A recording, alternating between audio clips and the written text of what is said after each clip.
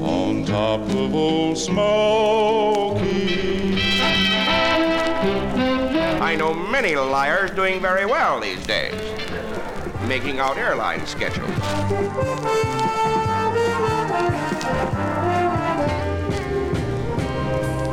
Mr. Bojangles, a date which will live in infamy. C'è la luna, mezza mare, mamma mia, mi maradare.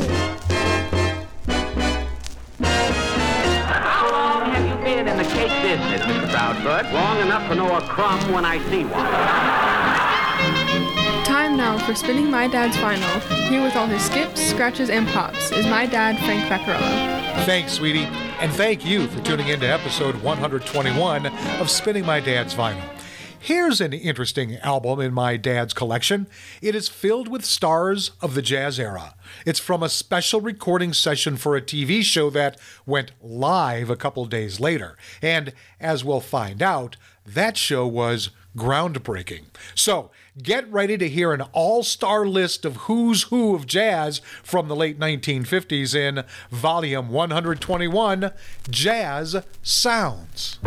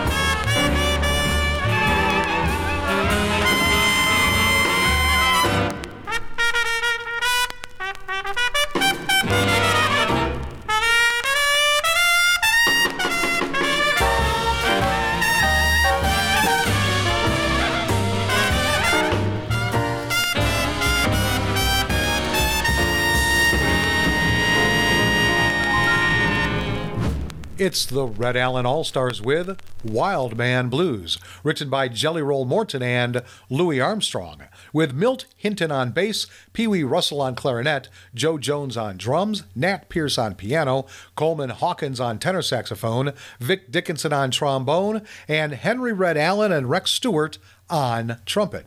Okay, why this record for this episode? Well, as I continue to shuffle through my dad's collection, I keep coming across more and more interesting recordings. This is a great example. When I saw the cover for this album, I thought it was just another album filled with various artists in order to sell something other than the album. I have plenty of examples of that in past episodes of the show.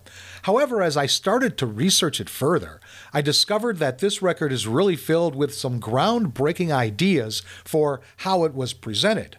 And I'll be filling you in on the details as this episode progresses.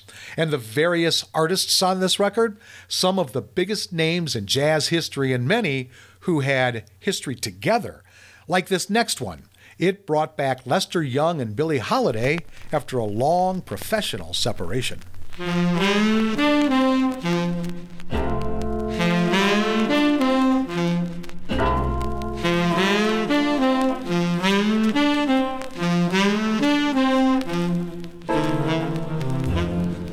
My man don't love me, treats me oh so mean. My man, he don't love me, treats me awful mean. He's the lowest man that I've ever seen.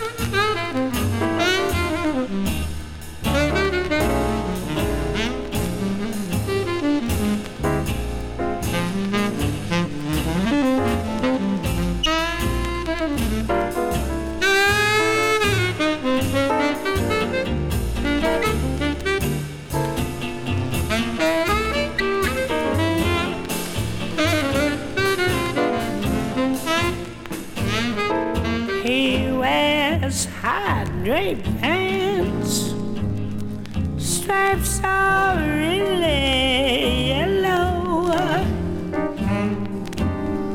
He wears high draped pants, stripes are really yellow. But when he starts in to love me, he is so fine and mellow.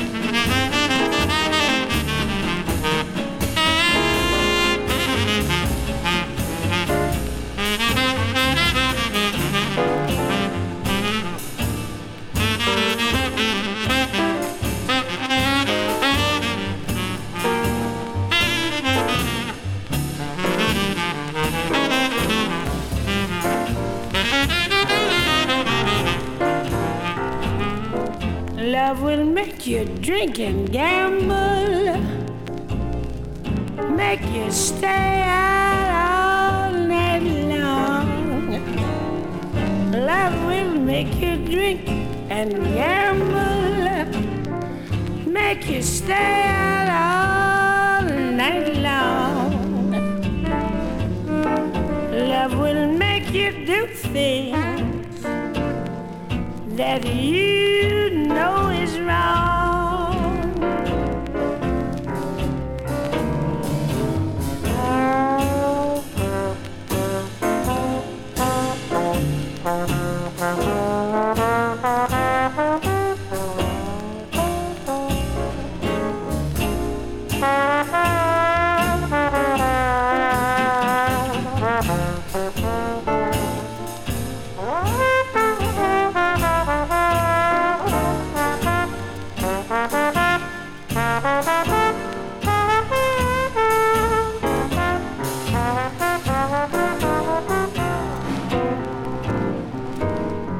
But if you treat me right, baby, I'll stay home every day.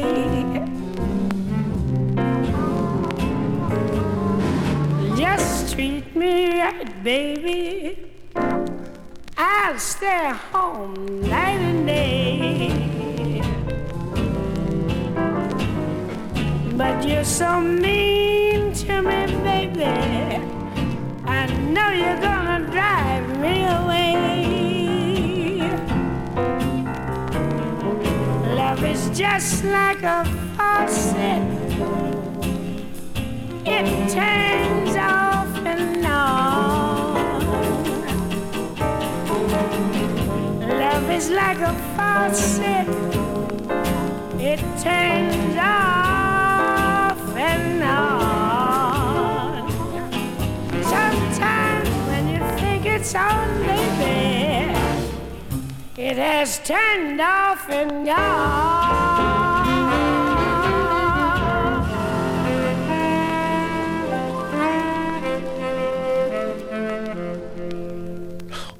Wasn't that special? Billie Holiday with Mal Waldron and the All-Stars. Fine and Mellow, written by Billie Holiday. Jim Atlas was on bass, Joe Jones on drums, Danny Barker on guitar, Mal Waldron on piano, Ben Webster, Coleman Hawkins, and Lester Young on tenor saxophones, Vic Dickinson on trombone, and Doc Cheatham on trumpet. Okay, let me tell you about my dad's vinyl I have chosen for this episode. Various artists, The Sound of Jazz on the Columbia label CL1098. It's a vinyl LP album, promo mono format. It was released in 1958. Its genre is jazz and its style is big band and swing. And we will hear 6 of the 8 songs from this record. Now, there are a ton of liner notes, so I have gently plucked some important ones from the back cover. The best thing that ever happened to television happened on CBS between 5 and 6 in the afternoon on Sunday, December 8th. At least, that was where and when it happened first. The program may have been run at a different hour and date in your part of the country, and if there is any justice, it will be repeated. The more often, the better. It was an installment in the 7 Lively Arts series called The Sound of Jazz, and as far as I'm concerned, you can throw away all previous standards of comparison. This is where live television began to amount to something. It was opened and closed and from time to time interrupted by John Crosby as host, but mostly it was musicians playing jazz in a bare studio dressed in whatever they liked, hats, sweatshirts, it didn't matter, smoking, talking to one another, or just walking around. Each group was introduced and then away it went, with time enough in nearly all cases to get the music going while the camera roamed over the faces of participants and spectators. There were no phony or elaborate explanations, as the executive producer Jack Houseman remarked approvingly to the music critic Virgil Thompson during the dress rehearsal. This is the first program about jazz that doesn't say it started in New Orleans and then went up the river. What made the jazz musicians extraordinary when the camera put their features through its harsh examination was how much it found there. Children and animals make the best movie actors, as Douglas Fairbanks said, because they are unself-conscious and unable to fake. No more could these musicians be anything but themselves, for they are committed to independence and to a headlong attack on the cosmos. It showed. Here, and no kidding, were individuals of stature and profundity, of flesh and substance, of warmth and bite. The music was good, yes, but what lifted the sound of jazz to a level hitherto unattained was the sight of it being made.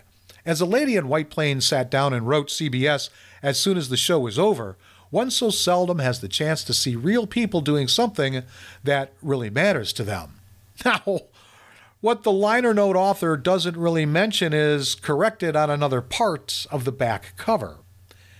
Eric Larrabee's hymn of praise to CBS, The Sound of Jazz, reproduced here by courtesy of Harper's Magazine, omits one important reason for the brilliant success of the show. 4 days before the show went on the air, during a driving blizzard, all the jazz men on the show appeared at Columbia's 30th Street studios to record the show for this album. They wore the usual recording uniforms, hats, sports shirts, snow-drenched shoes, and they played up a storm of their own that day. What you saw on television looked like the recording session, which you hear now is the sound of jazz. Okay, let's see what prices this record is being sold at on Discogs.com. Sold twice, $7.99 the highest, $7.95 the lowest for a $7.97 average and median, and it was last sold on August 4th, 2020 for that low price. I found copies on eBay in the $10 to $15 range, found one on Amazon for $68.99. Now, my dad's vinyl is in fair to poor condition. There is plenty of crackling on some of the cuts. It looks like he played this record a lot, at least maybe when it first came out. The cover is in poor condition. There are slits on the top and the bottom, but not long enough to get covered in his famous black electrical tape. And it sounds like this was a special recording, so I will value my dad's vinyl at $3. Okay, this next song just might have been made up on the spot.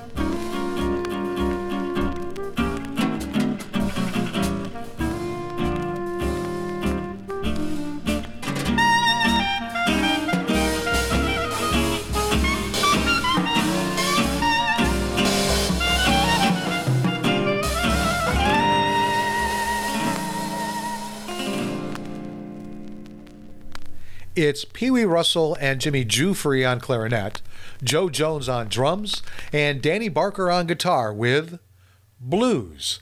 See what I mean about it being made up, as they were all credited with composing that. Now, since there is no feature artist, I will roll right into the next song. This is the first of two we'll hear from the Count and the biggest band in the house.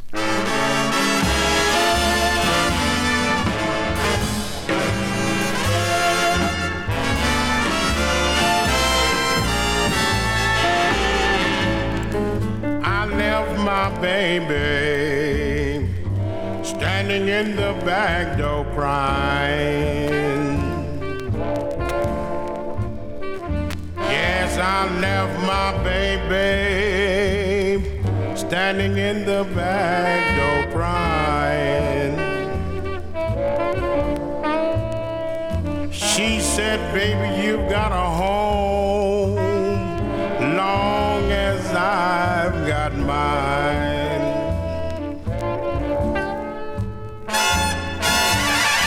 She's gone and left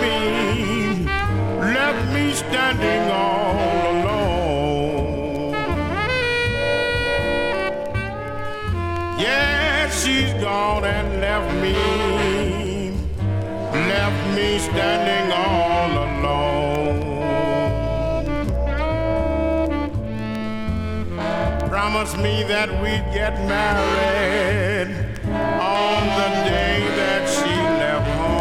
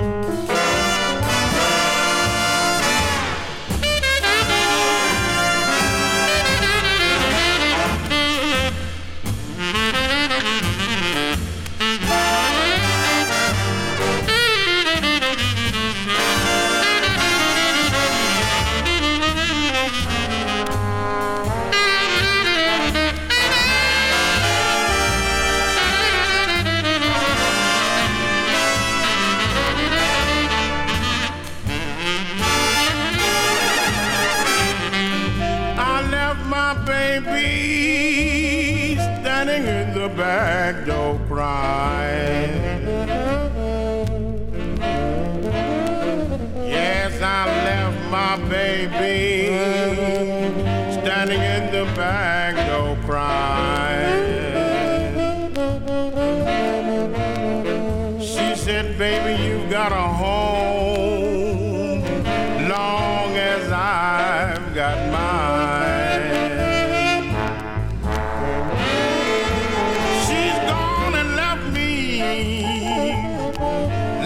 Standing all alone.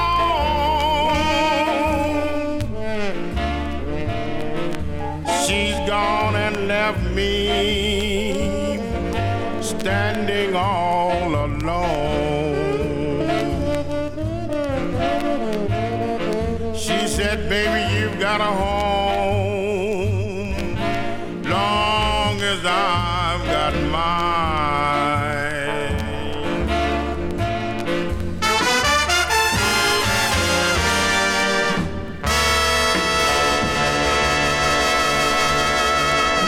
The Count Basie All-Stars with I Left My Baby, written by Andy Gibson, Count Basie, and Jimmy Rushing, with Eddie Jones on bass, Joe Jones on drums, Freddie Green on guitar, Count Basie on piano, Coleman Hawkins, Earl Warren, Harry Carney, and Lester Young on saxophone, Dickie Wells, Frank Rehack, and Vic Dickinson on trombone, Doc Cheatham, Emmett Berry, Joe Newman, and Roy Eldridge on trumpet, with vocals by Jimmy Rushing.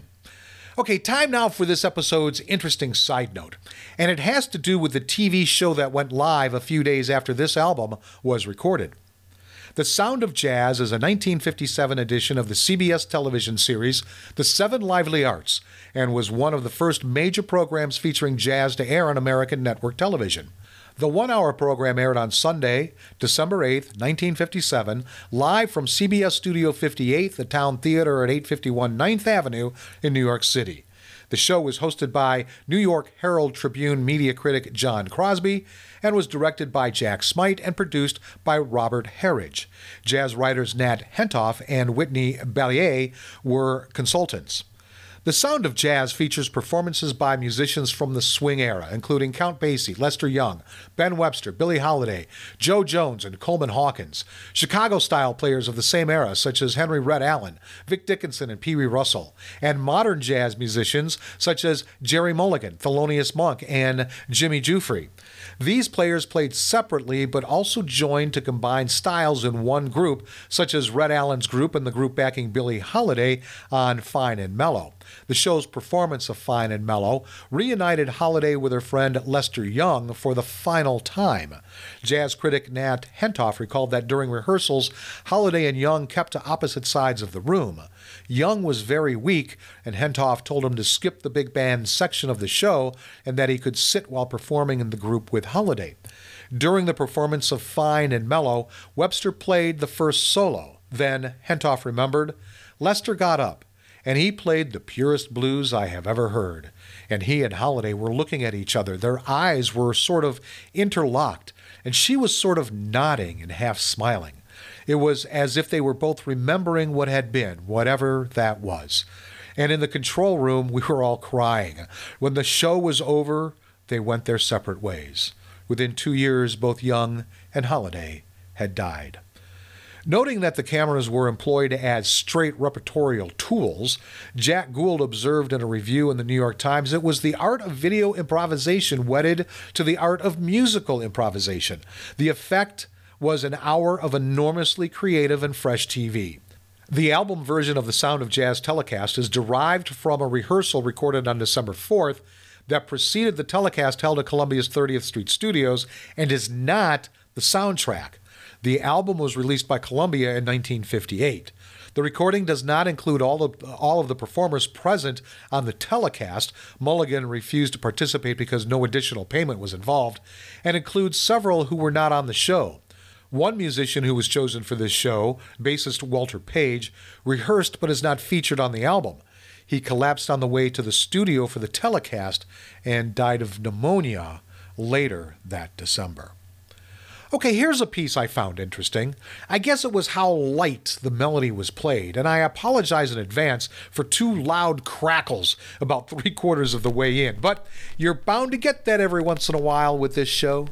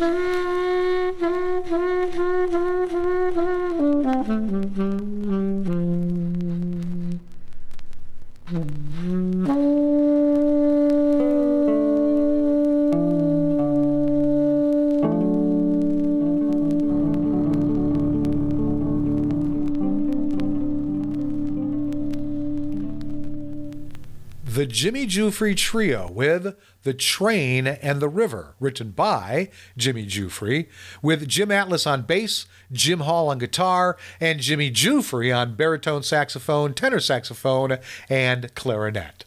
Well, I hope you enjoyed this episode as much as I enjoyed bringing it to you. I don't remember this album from when I was around the house. The cover is a simple photo by Tom Yee showing several empty metal chairs and a wooden stool holding unattended instruments, and there's a drum set there as well.